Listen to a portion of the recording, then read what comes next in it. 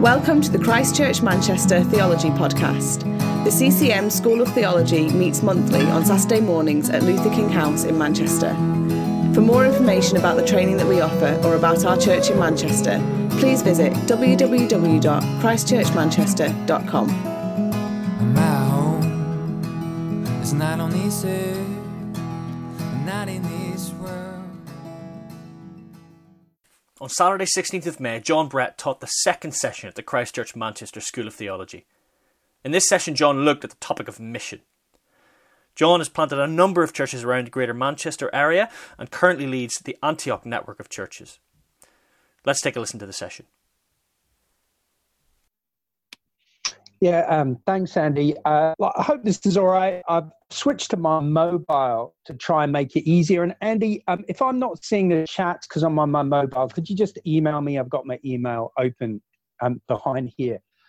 So guys, thanks so much for sending in those replies on what is mission. And the whole question of what mission is about raises some really fundamental questions that are moving across the church right now. So the whole question about what is mission intersects heavily with the question of what is the church? So when I was at theological college training to be ordained, somebody did a lecture on the church and they said, well, what is the church? And many of the answers that came back were what you might call functional answers. The church is God's tool in mission. The church is there for God to God's way of reaching out to the world, or you also see theologians. I remember one of them described the church as the crater created by the gospel in the world. So, in this picture, the church is the tool almost of the gospel, and that's common with people who talk and think about mission. It's that actually it's not that the church has a mission. It's that the mission has a church. Now, we're not going to be able to get away from that, from those big issues, but I do want to flag one of the difficulties that we've got as we talk about mission within a school of theology. And that is, we're using what you might call our category. We're asking our question, what is mission? And the trouble is there are loads of different answers to that question. You can't nail it down and say, well, hey, your definition of mission is wrong. You shouldn't, that's inaccurate. I mean, in the Anglican Church, we have 5 marks in mission, a couple of which really don't have much to do with evangelism at all. And it's very difficult to say, well, that's wrong, because we're doing theology. And I find that actually pretty difficult to process. So your answers as they came in, actually, there were big variations in those answers. So on the one hand, we've got a really important question because it affects the whole thing of what is the church. And on the other hand, we've got a question that you can't sort of nail down from first principles. So I think it's worth looking at, just very briefly before we go into scripture, what is happening in the church as it approaches the world of mission. And that is that when you have a very broad category, something that is fairly abstract like mission, people will tend to grab that idea and they will tend to pull it in a direction that sort of fits with their preoccupations and their worries. And that's definitely what we're seeing in mission. That mission is being defined in terms of the way the church is going culturally. That's why you'll see a lot of stuff, and we may come back to this, some stuff about things like creation care, environmental concerns. Or, we saw one answer, which is like meeting the needs of the community and so on. Or so some the things that the church is concerned about sort of become mission in the world of theology. And actually what we're going to be doing over these 2 sessions is taking a different tack. We're going to be going into John 16 and John 17, and we're going to be looking at the sending out of the apostles in John 16 and John 17. Now, I'm not answering the question theoretically there, what is mission? Because I almost think that's kind of unanswerable. You're picking up here that it's a question that it almost slightly frustrates me, because it is becoming so broad. On the other hand, I think drilling down into John 16 and 17, I think is helpful in terms of saying, well, okay, what is in the Father's heart for us? Where should we be concentrating?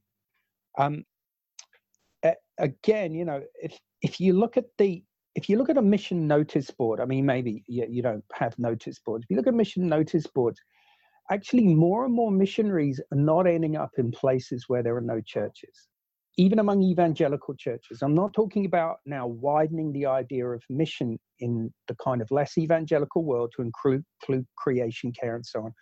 I'm saying that actually this whole idea that some of you have picked up in your answers of going to where the gospel is not. Even evangelical churches are drifting off that. So again, I want us to drill down into these categories from John 16 and John 17. We're just going to teach through those, and then we're going to come back to the idea of what mission is, or at least what we have learned from it. So I want you to I've broken this down into 4 categories around Jesus's sending of the disciples. And the first category is the ministry of the Spirit. So Jesus in John 16, he speaks of the Spirit ministering in 2 different directions. One of them is ministering to and in the disciples. So he says, but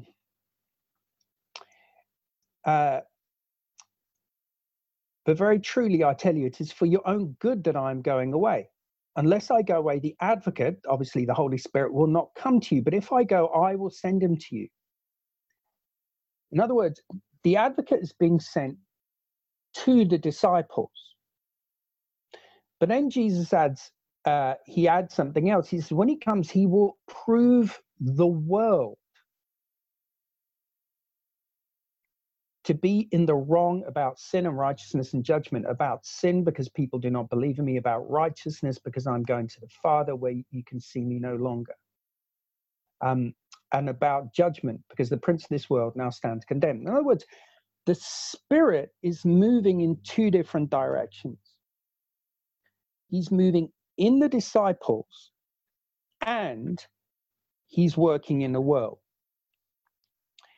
And that's the first critical category of mission that we're going to be looking at. And that category of mission overlaps with what we see in the Great Commission.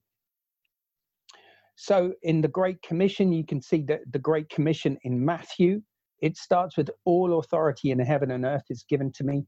And again, you can see Jesus commissioning the disciples in Luke. He says, don't go out of Jerusalem.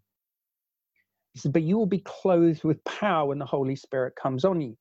So that thing of the presence of God coming through the Holy Spirit in the disciples and in the world are crucial features of this kind of sending, of Jesus' sending of his disciples. And actually, as you've read the kind of pretty bizarre, I mean, sometimes pretty bizarre stories that you find in Joshua and Judges about sending into the land, you'll actually see very strong overlaps with this idea of the Spirit sending.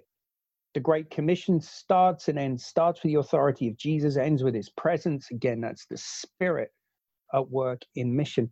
The Great Commission is almost a repeat of the sending into the land that you've been looking at today. And in the sending into the land, there is obedience, but the hornet, it says, it is sent ahead of the Israelites. And the hornet, which you can see in Rahab's, in what Rahab says to the spies, she says, "We all know that God is with you. We are in fear and trembling here in Jericho. We know that God is with you and not with us." In other words, God has actually done something in the land before the Israelites ever get there. And that is the equivalent of the work of the Spirit. Now, at different levels, we kind of know this to be true. We know that when we are filled with the Spirit, that the whole process of mission is completely different from when we're doing it kind of mechanistically. We know that when we're receiving from the Lord, that there's something fundamentally different about the way that people receive us, about the way that we communicate, about the way that we kind of represent Jesus. So we know that that is true. Secondly, we know that the Spirit's ministry is crucial as we spread the word. You see the way he says, he will convict the world with regard to sin, righteousness, and judgment. And so what the Spirit is doing here, just as the Spirit sort of went ahead of the Israelites and put their enemies to flight, so the Lord is addressing the whole problem of sin and repentance. One of the reasons why we in the 21st century are kind of struggling to communicate the gospel is there's simply no idea of sin. So we're having to kind of plug that with workarounds. You know, you're going to live your life in color, or, you know, your best life now, or, you know, we want to bless you. But actually, there's no resonance for the idea of sin. We're shunting repentance further and further back along the process of conversion. It almost becomes the last thing now that we ask people to do. You know, we say, belong, believe, become, or behave, and we sort of shunt repentance down to the end of that point. Whereas when the Spirit comes, he causes repentance. He convinces and convicts the world. He brings a change of mind. And that's what repentance is. Sin, judgment, the identity of Jesus. The key things that the world needs to understand are actually taught largely by the Spirit and not just by humans. So the ministry of the Spirit, as the Spirit works in us and works in the world, is the first crucial strand that we're picking up in John 16 and 17. And again, as I said, you can see it in the Great Commission, and you can see it in the commissioning of the apostles in Luke. And I think as well, when we look at how the Great Commission interacts with what you've been learning about in the first 5 books of the law, Joshua, Judges, Ruth, and so on, it actually gives us an insight into our own frustration sometimes with mission. Sometimes, I mean, I don't know how you guys find it, but it's like, oh, Lord, you know, how are they going to get it? Is this possible that people would understand who you are? Is it possible that people will repent? Now, go back to where the Israelites were in the desert as they looked to cross into land. On the first move through, the 10 spies said it's not possible, and only 2 of them said it was. And the 2 of them that said it was were the people who said, actually, God will go ahead of us. Again, you see the similarity with the ministry of the Spirit. That actually the impossibility of the task put ahead of the children of Israel was not an accident that was somehow additional to God's call. It was wired into God's call. I was born in New Zealand, and I sometimes kind of wonder that if God really meant to give the Israelites land of milk and honey, why didn't he just, send them out in the Great Fleet?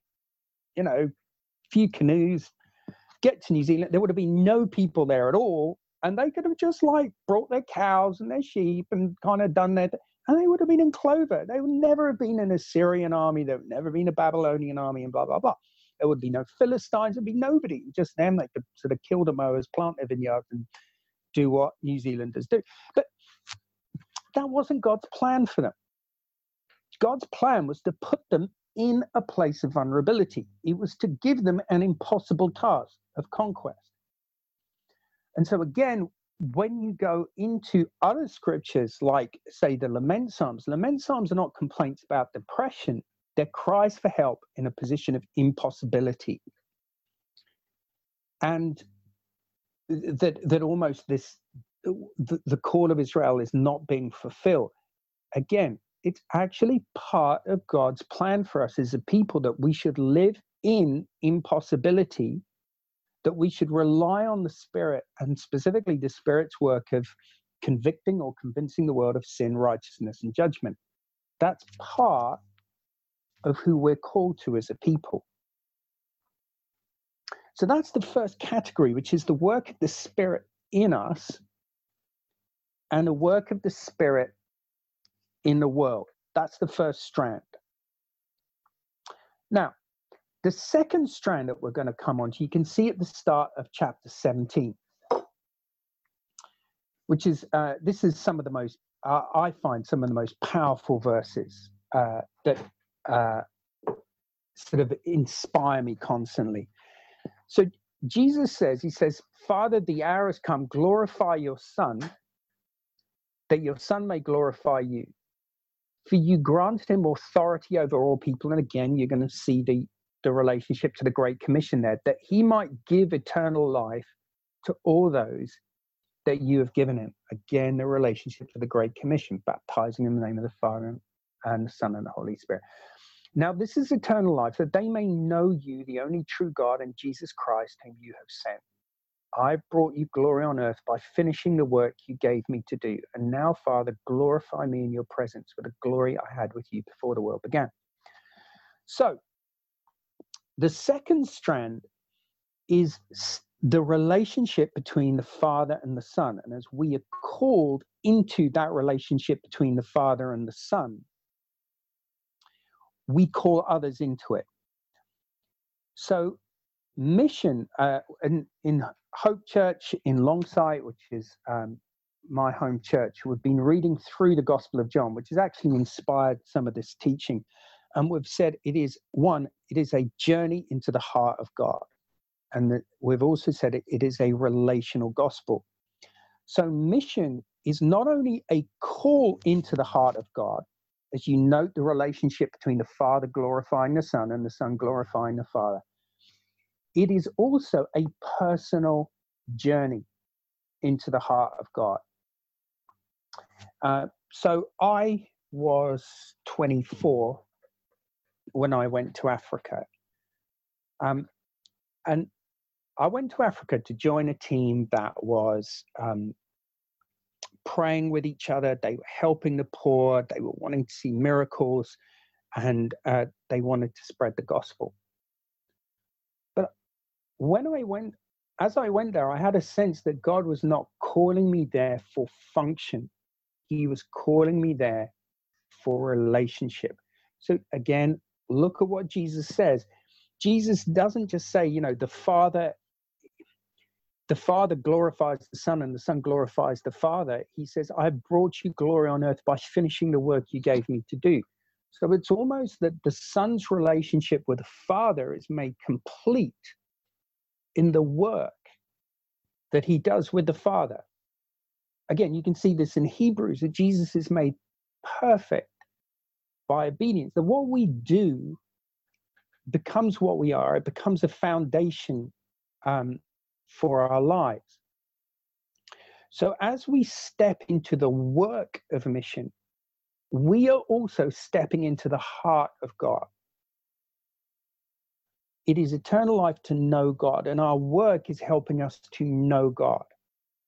And it is bringing others into the knowledge of God. In other words, there's this kind of resonance between what we call others into in mission and what is happening in our own lives. We are led deeper into the heart of God as we do his work. And as we call others into the heart of God, we ourselves are led into the heart of God. And again, one of the big challenges sometimes that we find as we spread the gospel is we are not only spreading a message, but we are spreading a relationship. And Jesus at one point turns around and he's vitriolic with the Pharisees. He says, you know, you cross land and sea to make a single proselyte, a single convert. And then once he's converted, you make him twice as much a son of child of hell as yourselves. And while that's not directed at us, it's a reminder that we are helping people build relationship. Again, particularly in Africa, it was odd to see people kind of converting, but not growing in prayer, but not growing in relationship. So category 1 is the work of the Spirit. Category 2 is stepping into relationship with the Father and the Son and inviting others to do it as we work. Category 3 is the Word. Now, you can see that particularly as Jesus talks, as Jesus prays for his disciples, he sees them as people who live and work in the Word. At one point, he says, sanctify them, literally in your truth. And there are actually 2 ways of viewing this. One is sanctify them by your truth. The other is sanctify them for your truth, for the carrying of the word. And so in this case, Jesus's disciples are seen as primarily as, if you like, carriers of the word of God, the message of the gospel. One time again, when I was in theological college, we all had to do a seminar on what is the gospel in context. You know, that somehow the gospel depended on your context, not just the communication of the gospel, but actually the gospel itself. And one guy who was, heading to be a sort of theological educator gave a 25-minute talk on what the gospel was without mentioning the cross of Christ. And that's a problem. That the word is the word about a crucified man. The gospel of Christ is God's unchanging message to the world. Sometimes when I'm talking to people, I'll be talking about separation from God, alienation, the knowledge of God, and then I'm talking about a crucified man. And sometimes it can feel like a switching gear, but it's not. So this is remember, this is the third strand. The first is the work of the Spirit. The second is the relationship with the Father as we step into that mission. And the third here is the Word of God. We have to live in the Word of God. We have to speak the Word of God. It is not our message. We don't get to remake it so that it fits with people's preoccupations, so that it fits with the spirit of the age. We are set apart for the word. And I mean, this is something, and sometimes in our church, we spend a lot of time with particularly people of Middle Eastern and Asian heritage, and we do try and build community. And sometimes that challenge of the word becomes an issue for us. It's almost, and you see this a lot with friendship evangelism. You build a friendship, and then you can become unclear about the word of God. And that's where sometimes you might need help. You might need somebody to come in and bring in testimony, or you might need to get into a different environment where somebody else is bringing the word of God with great clarity, maybe the weekend away or something like that. So there's a little group of us who are studying Isaiah in Arabic, and it's a real privilege to have a guy who has given his life to Christ being part of that group, so that he can bring testimony into that group and bring challenge on the word of God and the call to conversion. So that's the third element. So the first one, remember, is the work of the Spirit. The second is the relationship between the Father and Son and glorifying the Father and the Son. And the third is the word of God. Now the fourth one is the church and the community. And again, we're going to go further down into John 17 here. It says, Jesus says, this is verse 20, my prayer is not for them alone. I pray for those who will believe in me through their message, that all of them may be one, Father, just as you are in me and I am in you. May they also be in us, so that the world may believe that you have sent me. I've given them the glory that you gave me, that they may be one as we are one. I in them and you in me, so that they may be brought to complete unity. Then the world will know that you sent me and have loved them even as you love me.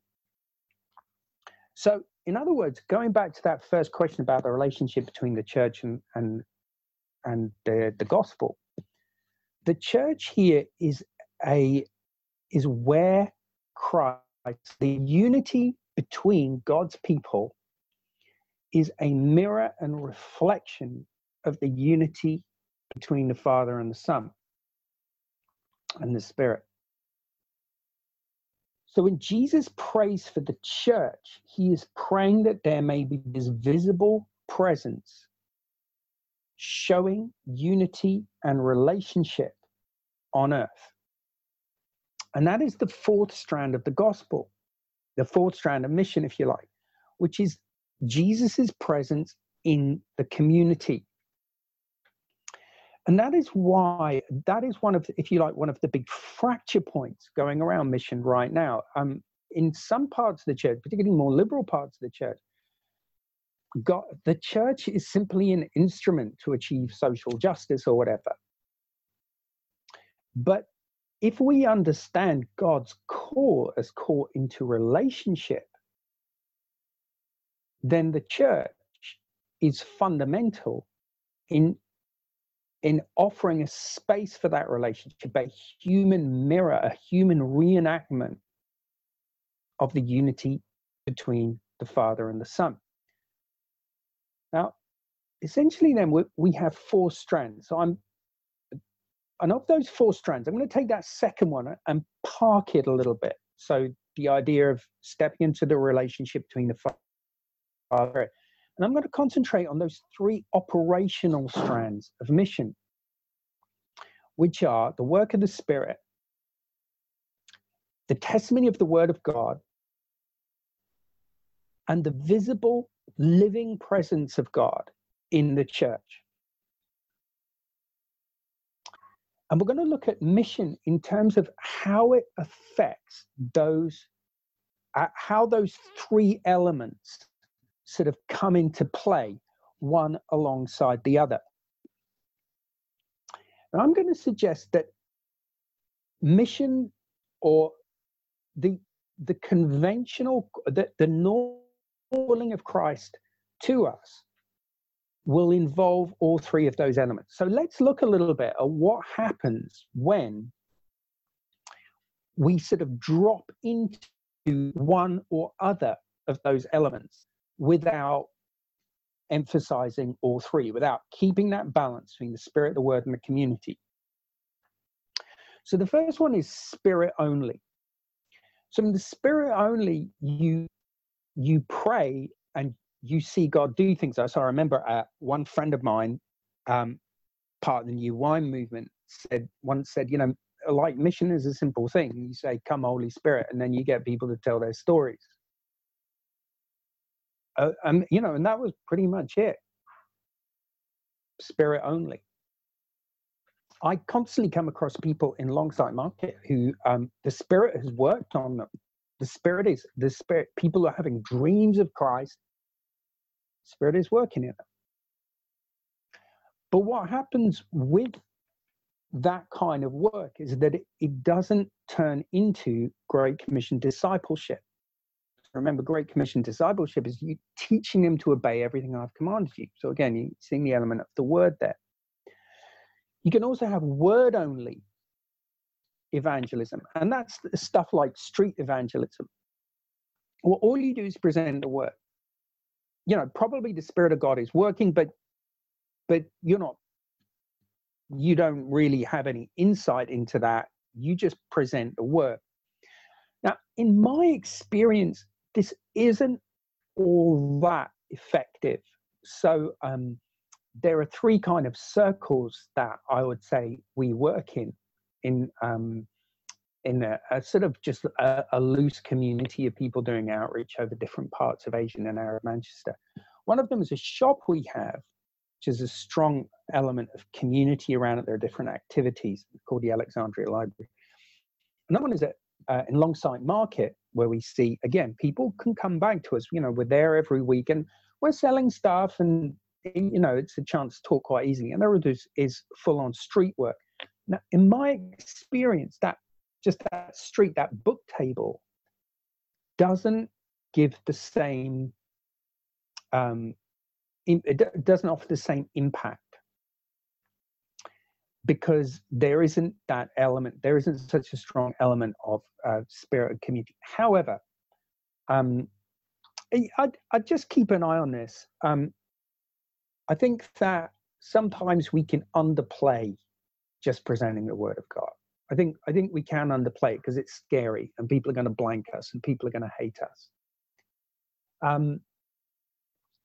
So don't diss it. But equally, mission is not just about the word of God. I'd suggest it's around these three strands. Finally, there's church only. And to be honest, I find that this is something that I can slip into sometimes. So just come to church, just come to church, just come to church. So let the community do the work. And in softer forms of the gospel, we can make the gospel about the church. Now, while that has some strengths, particularly one of the strengths is that we realize that we're doing this as a community. It also has some weaknesses, because we can just we can slip into institutional thinking. Yeah, and there are times when I've been talking to people and I felt that person is actually wanting to address a spiritual issue that the Spirit has been speaking to in their lives.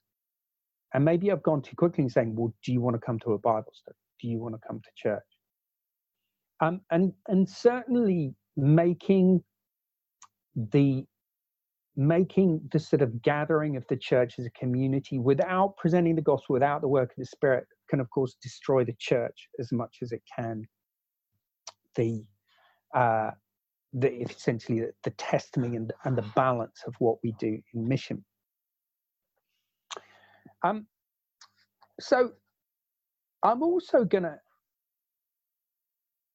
put something out there about the move towards, how much time have we got? We've got 5 minutes. So I'm just going to drop this in there in the last 5 minutes and do a little bit of a rant about what I see as mission being extracted from any one of those three things that we've seen in John 16 and 17. Mission being talked about as not related to the work of the Spirit convicting of sin and righteousness and of judgment and of confirming the testimony of the gospel, nor the word of God, particularly the call to conversion, nor the community of God. And this is where mission kind of drifts into purely sort of love your neighbor, where redemptive activity is the idea of redemptive activity and mission is widened to the point where it can be anything. And I know this. I mean, when I was in Africa, I worked in aid organizations, and we did serious aid work. I did a master's in aid work. But what you'd see is aid workers were defining the kingdom of God and defining the mission of God in line with their own aid work. And we came to almost at some point to justify what we want. And you see this thing, art as mission. Art as mission. Wow. Business as mission. Not for mission, but as mission. Rather mischievously, I pulled up some titles from a meeting, a theological meeting held on the centenary of the World Missionary Conference of 1910, held at Edinburgh. Now, I get that mission back 100 years ago may have had some sort of civilizing overtones. I'm not saying it was ever perfect, but here are some of the titles. The Missio Spiritus towards a Pentecostal pneumatological missiology of creation. I don't know what that is. The Missio Dei in Eco-Justice and Earth Care. The Missing Link, Creation Empathy as the Foundation of Christian Mission. Ecological Mission in a Globally Connected World. And well, you get the point. So while I started back when by saying we don't own the word mission, that actually lots of people can define it however they want. We can't necessarily stop them doing that. We can just concentrate on Scripture's categories. I would really question whether we as people of the Great Commission, people in relationship as God, are not getting distracted from fundamentals when we broaden our definition of mission outside those four categories. That is, category one, the work of the Spirit. Category two, stepping into a relationship with the Father, Son, and the Spirit. Category three, the Word of God.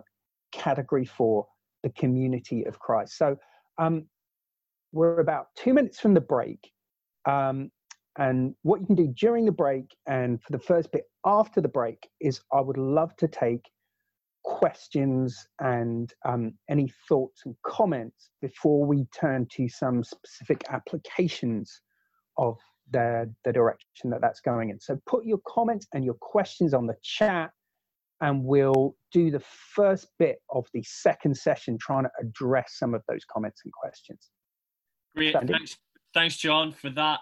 So what we can probably do is, if you have questions, stick them in the chat, and I can read them out, and I can ask John those questions, and he can address those in the first bit of our next session. Is that all right? So we're going to have a break now for 10 minutes. So do grab yourself another cup of tea, coffee, whatever it is you're drinking.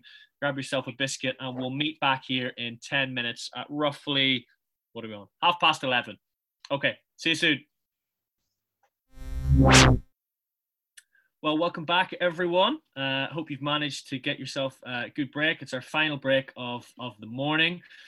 John's going to come back, and as he said earlier, John's going to answer some questions for us as we get back into our session. So we've had a number of people send in questions here. I'm just going to read through some of these. Hopefully John will make it back soon so we can answer some of these questions. Yeah. So there we go. I think you've got to start my video there. Oh, I do have to start your video. Yes. Sorry, John. That's my issue there. You've got your video back on. So first question we have here just came in just slightly before the break. It's from Yupin. He said this, I noticed that you described the effects of overemphasis of the Spirit, the Word, and the community. What about overemphasis of the second point, relationship, joining in the love of the Father, Son, and Holy Spirit. In your experience, does that ever occur? Well, I mean, no. This is eternal life, that they should know you, the only true God, and Jesus Christ, who you have sent. It's pretty difficult to overemphasize eternal life and knowing God. The only slight sort of modification of that, I think, if we define a relationship without clarity, it's not actually a relationship at all. Go and make disciples of all nations, baptizing in the name of the Father, Son, and the Holy Spirit, and teaching them to obey everything that I've commanded you. I mean, I think if we talk about a relationship without conversion, without repentance, without the cross, without obeying everything that He's commanded, it's not really relationship that we're talking about. So in theory, no, but like anything, if you don't give clarity on that, then it's not actually about relationship and stepping into the relationship with the Father and the Son. Great. Next, we've got another question. If one of the elements is missing from mission, should that mission be undertaken in the first place? That's coming from Joseph. If one of the elements is missing from mission, should that mission be undertaken in the first place? So if you're going somewhere where there is no church, and those places still exist, there is no community that you can relate to, then yes, you can do that. Now, in practice, what you find is that there is usually a community of some kind. I'm going to be coming on to this a little bit. I mean, what kind of communities are we finding in the 21st century in tough places? Mission without the word? No, not really. Mission without the Spirit of God, where you can try that if you're a masochist, but sometimes you don't always have community. In theory, in practice, I would really encourage people to think along those three lines and undertake a mission. Great, thanks for that. And then just one further question we have here. It's from Andy. He says, thanks, John, for your very thought-provoking and challenging presentation. Those of us taking part this morning will, I'm sure, represent churches in many different types of settings, inner city and suburban. How do you think, as the people of God in our particular areas, can we find the right way of reaching out in social action, but still keep our Christian distinctives? So the main tool that I would do there is to say, love your neighbor means love your neighbor. And God tells us to love our neighbors. It's not a kind of an optional extra or something that is below other commands. But loving your neighbor is not in and of itself mission. So I would say, keep your categories clear, that when you're seeking to reach out, with love and just ordinary help, then do it. But I would hesitate about calling that mission. Again, I know some people do, and I can't prove that that's wrong. I just think it can be unhelpful. It's not clear enough. And that also kind of drags me back to some of the questions on the chat I've seen about things that seem kind of vastly complicated. That this does it. Actually, I think I'm trying to defend the simplicity of it, saying go and make disciples of all nations. Baptizing them, teaching them to obey everything I've commanded, just through the work of the Word and the Spirit and the community. Just invite people to step into that relationship with God as you go. And actually, I think that that simplicity is protected when we think in those terms. When a lot of that guff from the mission conference is caused by just not being clear about what we're talking about. I'm not saying don't protect the environment. I'm just saying I just think it's unhelpful to think of that as mission, if you see what I mean. Yes, so really, you're in terms of simplicity for you, you're saying the mission needs to be attached to community, word, spirit, and keep those three in tension, and that's the simplicity. As we invite people into a relationship with Christ and as we make disciples, that is where I would say I can't prove to you that's the only way of thinking about it, but to me that is a helpful, clear biblical way of thinking about it. Yeah. And that love your neighbor by all means. In fact, you have to love your neighbor. But it doesn't mean that everything that you call loving your neighbor is if you like, mission. And again, I just want to go to another question. Somebody said, look, isn't there a lot of talk here? Don't we just need to do it? And that, again, is a good point. You know and you understand what you do.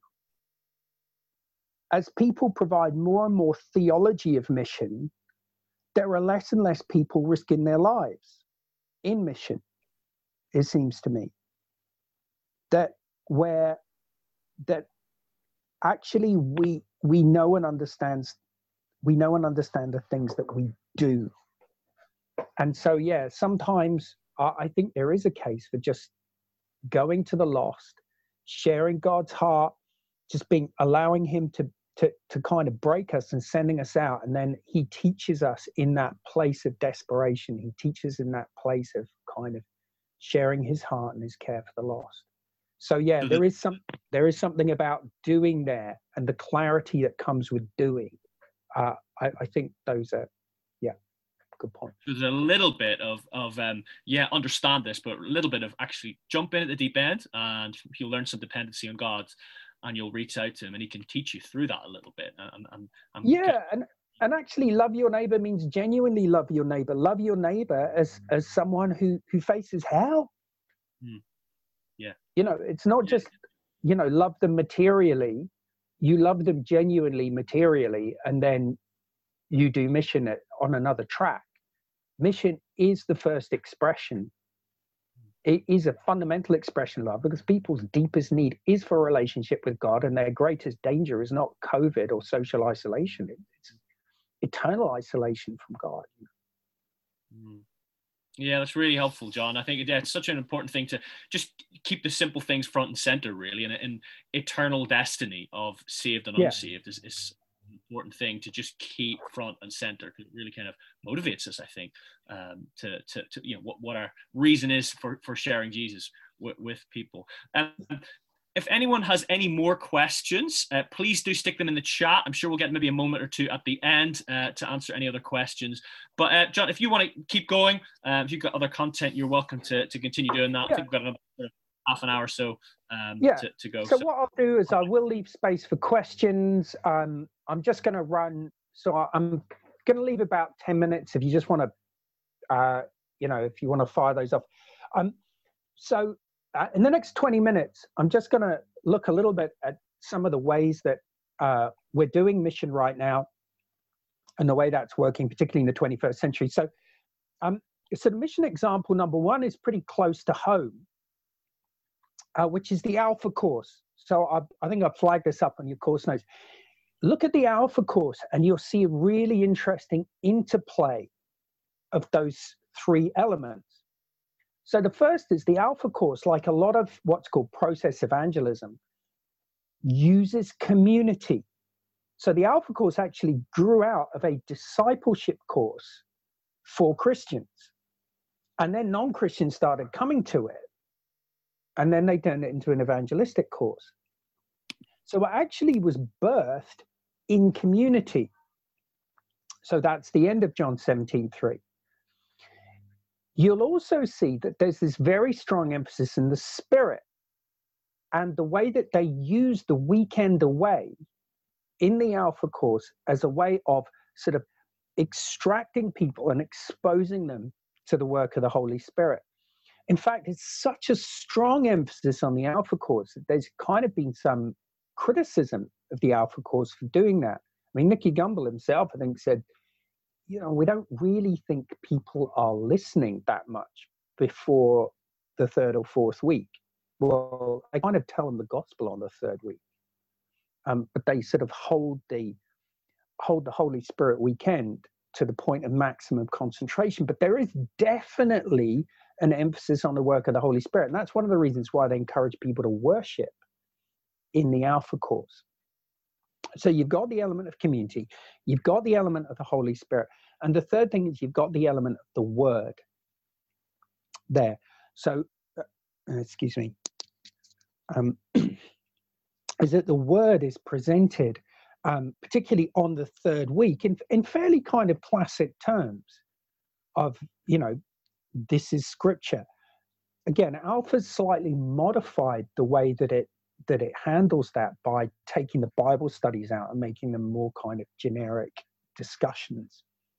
So the Alpha Course is interesting in the way that it uses the Word, the Spirit, and the community as mission tools. Now, some of the critiques or criticisms of the Alpha Course as mission have come out of a differing emphasis on the Word, the Spirit, and the community. So, for example, Christianity Explored, which is a kind of more conservative rerun of it, works specifically through the Book of Mark, as if to say, well, actually, we want to be anchored in this message. These texts are where we want to go. They don't have the Holy Spirit weekend. So, I'm sure they're praying and they're asking the Holy Spirit to move and so on. But there isn't that deliberate and focused teaching around the work of the Holy Spirit, particularly in believers. And the third thing is that there is a constant repetition of the gospel. So it's almost as though until you specifically respond to the gospel and repentance and faith, there's a little bit of a boundary around the community in Christianity Explored. So as if to say, actually, you kind of step into the community when you believe the gospel, whereas the Alpha Course nuances that a lot more than Christianity Explored. It sort of invites you to step into the community at an earlier point. So that's an example of where those three different strands are being invited into relationship with the Father through the work of the Holy Spirit, the Word, and the Gospel, are treated differently in two different sort of evangelism courses. So you can see some of that thinking going on behind there in a pretty practical way. And yeah, like I say, so I mean, I'd value your thoughts on that. I'd be happy to take questions as you kind of maybe reflect on those different courses and your own experiences with them. So I want to spend the last sort of 15 minutes that I'll be talking addressing a different question, and one that's kind of come up a little bit, which is the idea of going, of specific movement. And this goes back to the idea of mission having, if you like, three different elements. Element number one is you have a sender, God. Element number two, you have someone who's sent, that's us. Element number three, you have something that you are sent for, which I've suggested is the good news. In particular, although I can't prove that to you, there are other definitions out there. So the emphasis here is going to be on going. I mean, what does it take to go outside our environment? And that, I would say, is one of the differences between mission and evangelism. So whereas evangelism concentrates on what you speak where you are, mission is different. Excuse me, I'm just having a slight. There you go. Mission has this sense of going, of kind of being sent. Now, when I went to Africa, in some ways I was pretty reluctantly following a sort of classic heritage of going where there were no churches, learning the language, picking up the culture, planting a church. And that was something that has existed, for hundreds of years. That was almost the primary preoccupation of, in some ways, foreign mission, and particularly as a kid, as a teenager, growing up in Oxford. I remember being told about this very, very dark place. And actually, my plan A was to go to this very dark place in England where there had the lowest number of sort of church people of anywhere in the country, and that was called Salford. So I had never been to Salford. I didn't know what it was like, but I just knew it was dark, and maybe I should go there. But what I want us to look at now is the way that kind of mission is changing a little bit. Mission is changing as we go abroad, and even as we stay. And that is that vast amounts of the information explosion and things like migration have begun to change the way that Christians relate to the world. So whereas at the time, so I'm going to concentrate first on the word. Whereas at the time of the apostles, you had to go and preach because people just would not hear the word otherwise. Verbal communication message, face-to-face verbal communication message was the only way of hearing. Now, that's not really the case. Last I saw, 612 million Indians were users of the mobile internet. You have, I think, about 4,000. How many do you have? Worldbibles.org, which is a site that I've used, claims to have God's word in 4,000 languages. And it looks to me like India is about 1,000 of those. There's a site called Faith Comes by Hearing that has Bibles in 1,353 languages. So it's almost as though faith comes by hearing is saying, well, how will they hear without a preacher? This is in Romans 10. And they're saying, well, faith comes by hearing because we can consume the word of God. We can go onto the internet. We can find the word. So that's one thing. As we sort of move cross-culturally, we will find that actually the word of God, at least as an option, has gone ahead of us. It doesn't follow behind us. That doesn't mean anyone's listening to it. It just means it's there.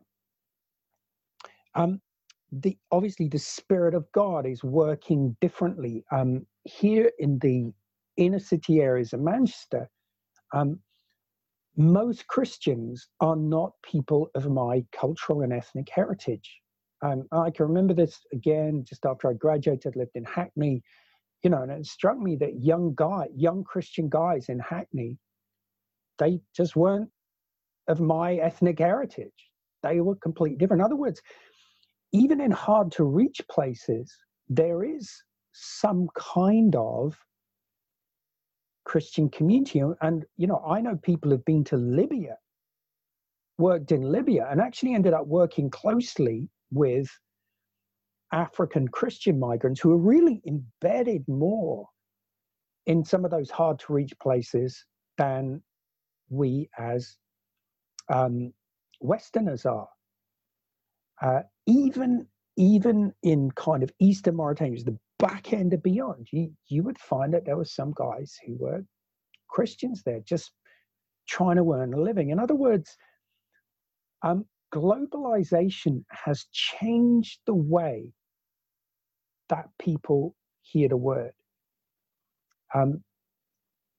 Now, what I think that does is I think that changes the emphasis. It's not a complete game changer, but it changes the emphasis on some of the things that the Lord is asking for us. So as well as the kind of classic go, Get out of your comfort zone. Go. Move. Which I think is still incredibly important. I think there's also an equipping for going, which is a little bit different in the 21st century. And that is that we are the importance of community is growing. Why do I say that? I think in a world of increasing globalization, people are looking not just for information, they're looking for a truth that they can live by.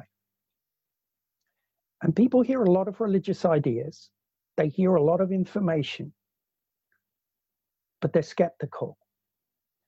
They're skeptical about whether that is a viable and a feasible truth. Now, if you remember, the community in John 17 is a reflection of the nature and the relationship between the Father, Son, and the Holy Spirit. The Word and the Spirit are bringing us into a relationship with the Father. So as we build relationship with one another, even in hard to reach places, we are showing people a world view. We are showing people a new life of love that the world can live by.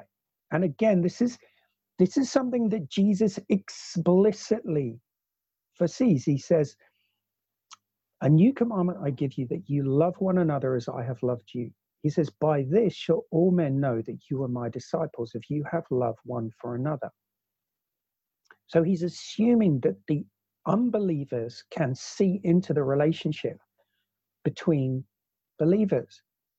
So taking a specific example of working somewhere like the inner city, if we as a community, as a church, show that we don't depend on our culture or a specific culture.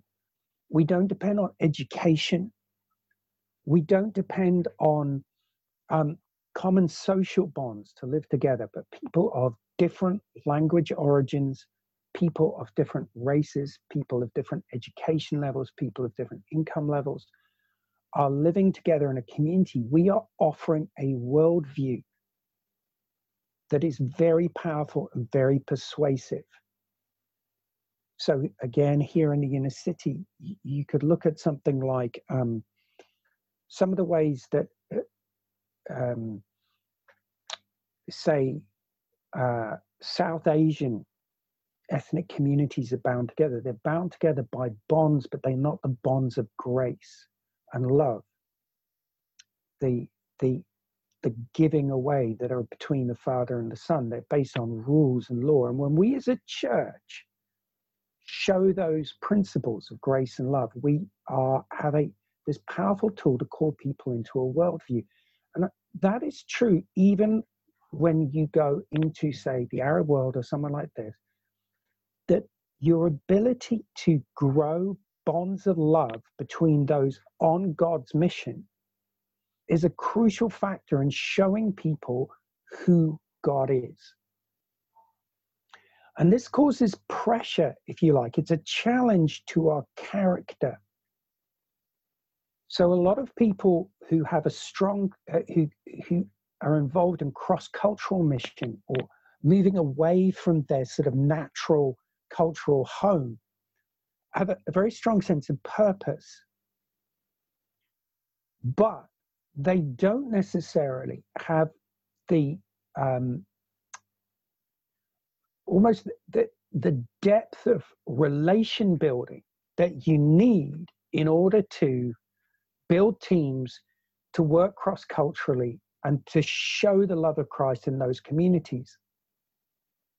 So if you go to a sort of an Arab city, actually some of the guys there on the ground, living there, whether they're locals or whether they're migrants from other parts of the world, if you can build team with those people, if you can work alongside people, you're going to be much more effective as a missionary. I know that some of the most effective work that I've done is through Longsight Market has not in fact necessarily been a word that I've spoken, but that I just know people who are listening to who's open to the gospel. In other words, what I'm saying is that mission, and mission particularly in the 21st century, calls us to be people who can build community on the front line. And that's what I hope. I definitely see Hope Church Longsight as a church that builds community on the front line. It's accessible and it calls people to Christ. And I think that there is a sense that this particular stress now in the 21st century about building these teams, being cross-cultural, and having a kind of depth of character that allows us to work together, to forgive one another, to understand each other. Again, that's reflected in that second thing, that the humbling of Christ, the submission of Christ to the Father, is not just an instrumental thing that he did, it is in the nature of God. The humbling that we have to go through as we build teams, as we build churches, we build communities, it's not something that we simply do while we're on mission. It is about adopting the relationship of God into our own lives. So again, that comes back to that second point. And I think that second point of stepping into the relationship with the Father, the Son, and the Spirit, living it out in our relationships with each other, is a particularly a kind of 21st century challenge, as a world that looks for sort of reality, a world that looks for truth. So I guess I'm just gonna sum up. We only have like 12 minutes left, which is that all three of those challenges, to walk in the Spirit, trusting in the power of God, to walk in impossibility, is a challenge. We're constantly rooted in that relationship between the Father, the Son, and the Spirit, loving one another, building community. And I think that's particularly a 21st century challenge. We are challenged to bring the word of God in a hostile world. I think whenever mission makes you loved by the world, ask yourself a question, whether it's right. The word of God will not make us loved by the world. And again, that kind of building of community is something we often despise in the world of mission.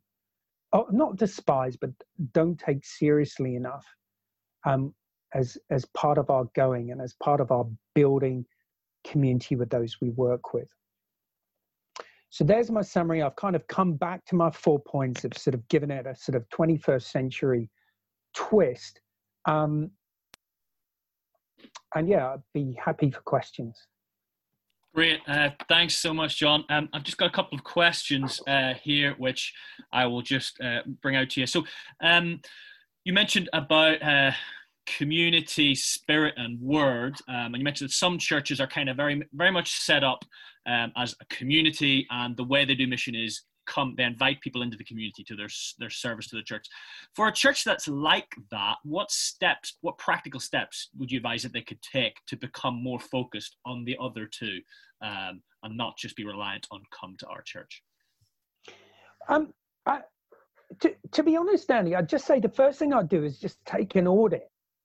Just have a look. Are people coming to Christ? Are people getting baptized? Are people obeying the word of God? So if people are getting converted, getting baptized, obeying the word of God, just keep doing what you're doing. I mean, this is all about, my daughter is involved in a New Frontiers church in Birmingham, and they see people coming in, they see people coming to Christ from different backgrounds. Look, if it's working, if you are seeing people obeying the word of God, then your balance between communication of the word, the community, and the work of the Spirit is probably good. So you don't necessarily need to do anything. Well, I mean, you don't need to sort of drastically overhaul it.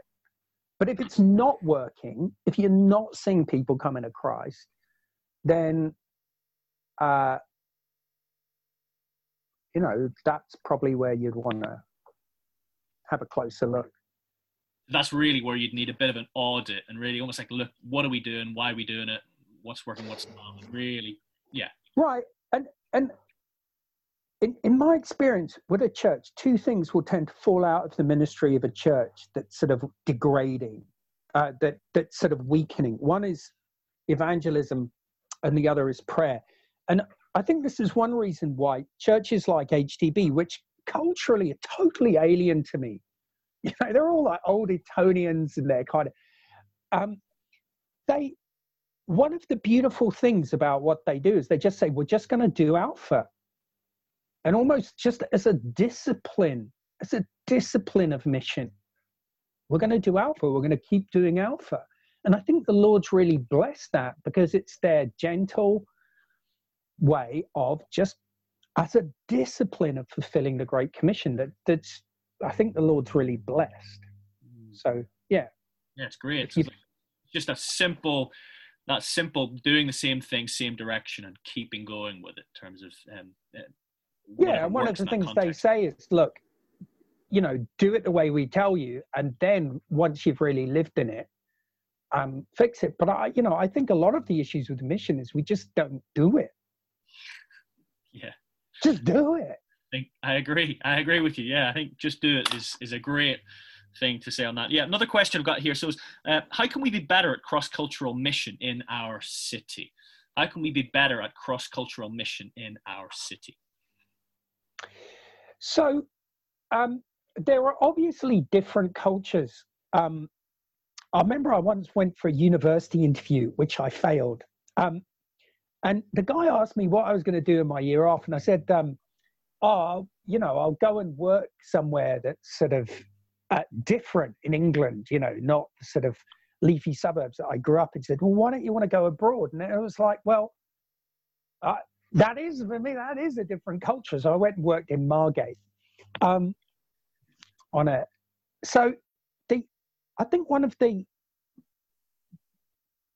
so for cross-cultural mission, one is just receive God's call. Go. Number 2. 3, remember the work of the Spirit, the Word, and the community.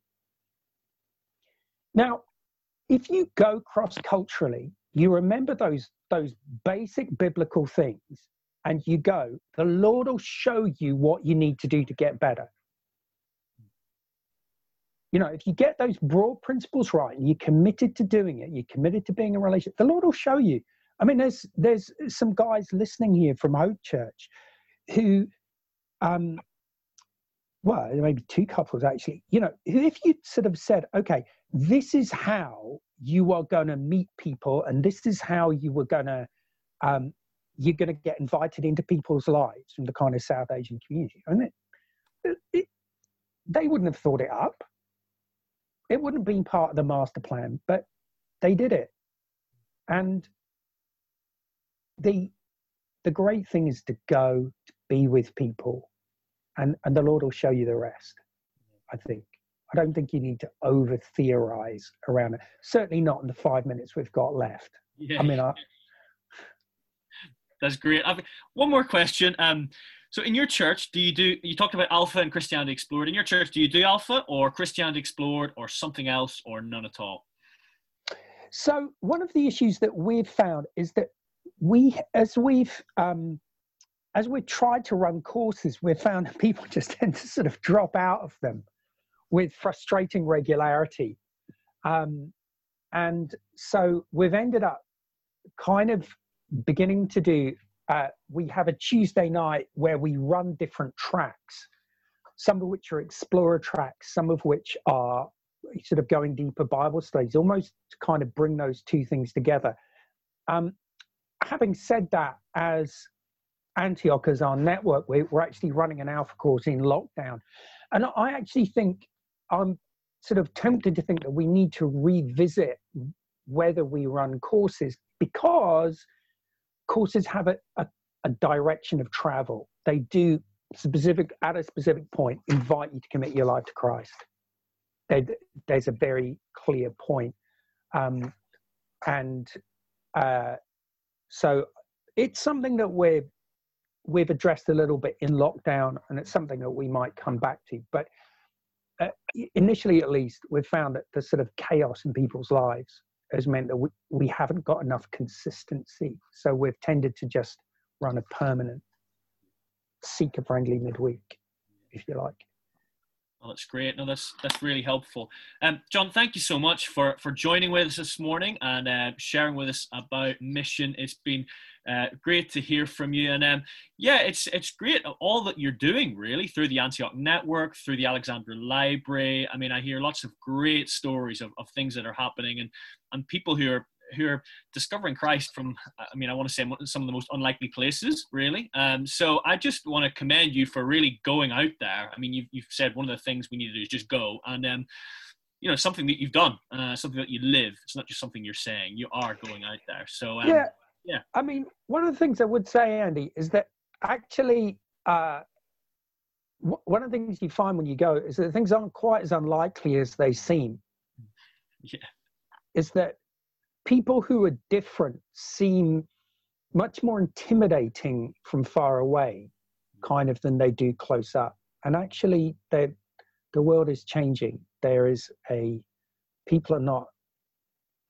are actually kind of, in some ways, really open to the gospel. There's a surprising openness to the gospel in some ways. Oh, that's great. Oh, well, thank you so much, John. It's great. We'll get the recording out to you, hopefully this next week. Again, apologies that was a little bit jumpy, the video this morning. Hopefully we'll be able to get that resolved for next time. Just so you know, our next School of Theology session will be on Saturday, the 6th of June. We're going to be joined by Richard Thomas. He's going to be taking us through from Samuel right the way through to Chronicles in the first session, and then we're going to look at temple theology in the second session. So that's going to be our next session, 3 weeks' time, 6th of June. I imagine, unless anything changes, we will probably be on Zoom for that session. I'm really hoping that by our September session, we take a break over the summer, that we will be able to meet in person. But really, who knows? It's all up in the air right now. But again, thank you so much, John. There's lots of comments coming in thanking you and saying very nice things and saying brilliant and interesting and encouraging. So I know you can't quite see them because you're on your phone, but lots of nice things being said. Yeah, it's been really good, really challenging, really provoking, your take on that today. I'm just gonna pray as we finish, and then we'll end our morning together. Lord, I thank you for what John and Tom has brought here this morning. Lord, I just thank you for that line. Just go, really, Lord. Just go, and that you will teach us as we go, as we get out there, as we get stuck in, as we jump into the deep end.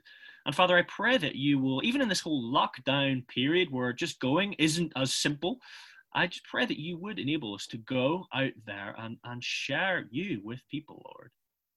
And Lord, that we keep those three things, the Spirit, the Word, and community, together and strong as we go out and share your message with people, Lord. And I just pray, even through this whole COVID-19 season, we would see many people come to know you through our Alpha courses, through our online meetings, whatever it is, Lord. That people would hunger for you and that they would find you, Lord. We ask this in your name. Amen. Amen. Amen. Amen, everyone. Great. Thanks again, John. Thank you, everyone, for joining with us this morning, and we'll see you again next time.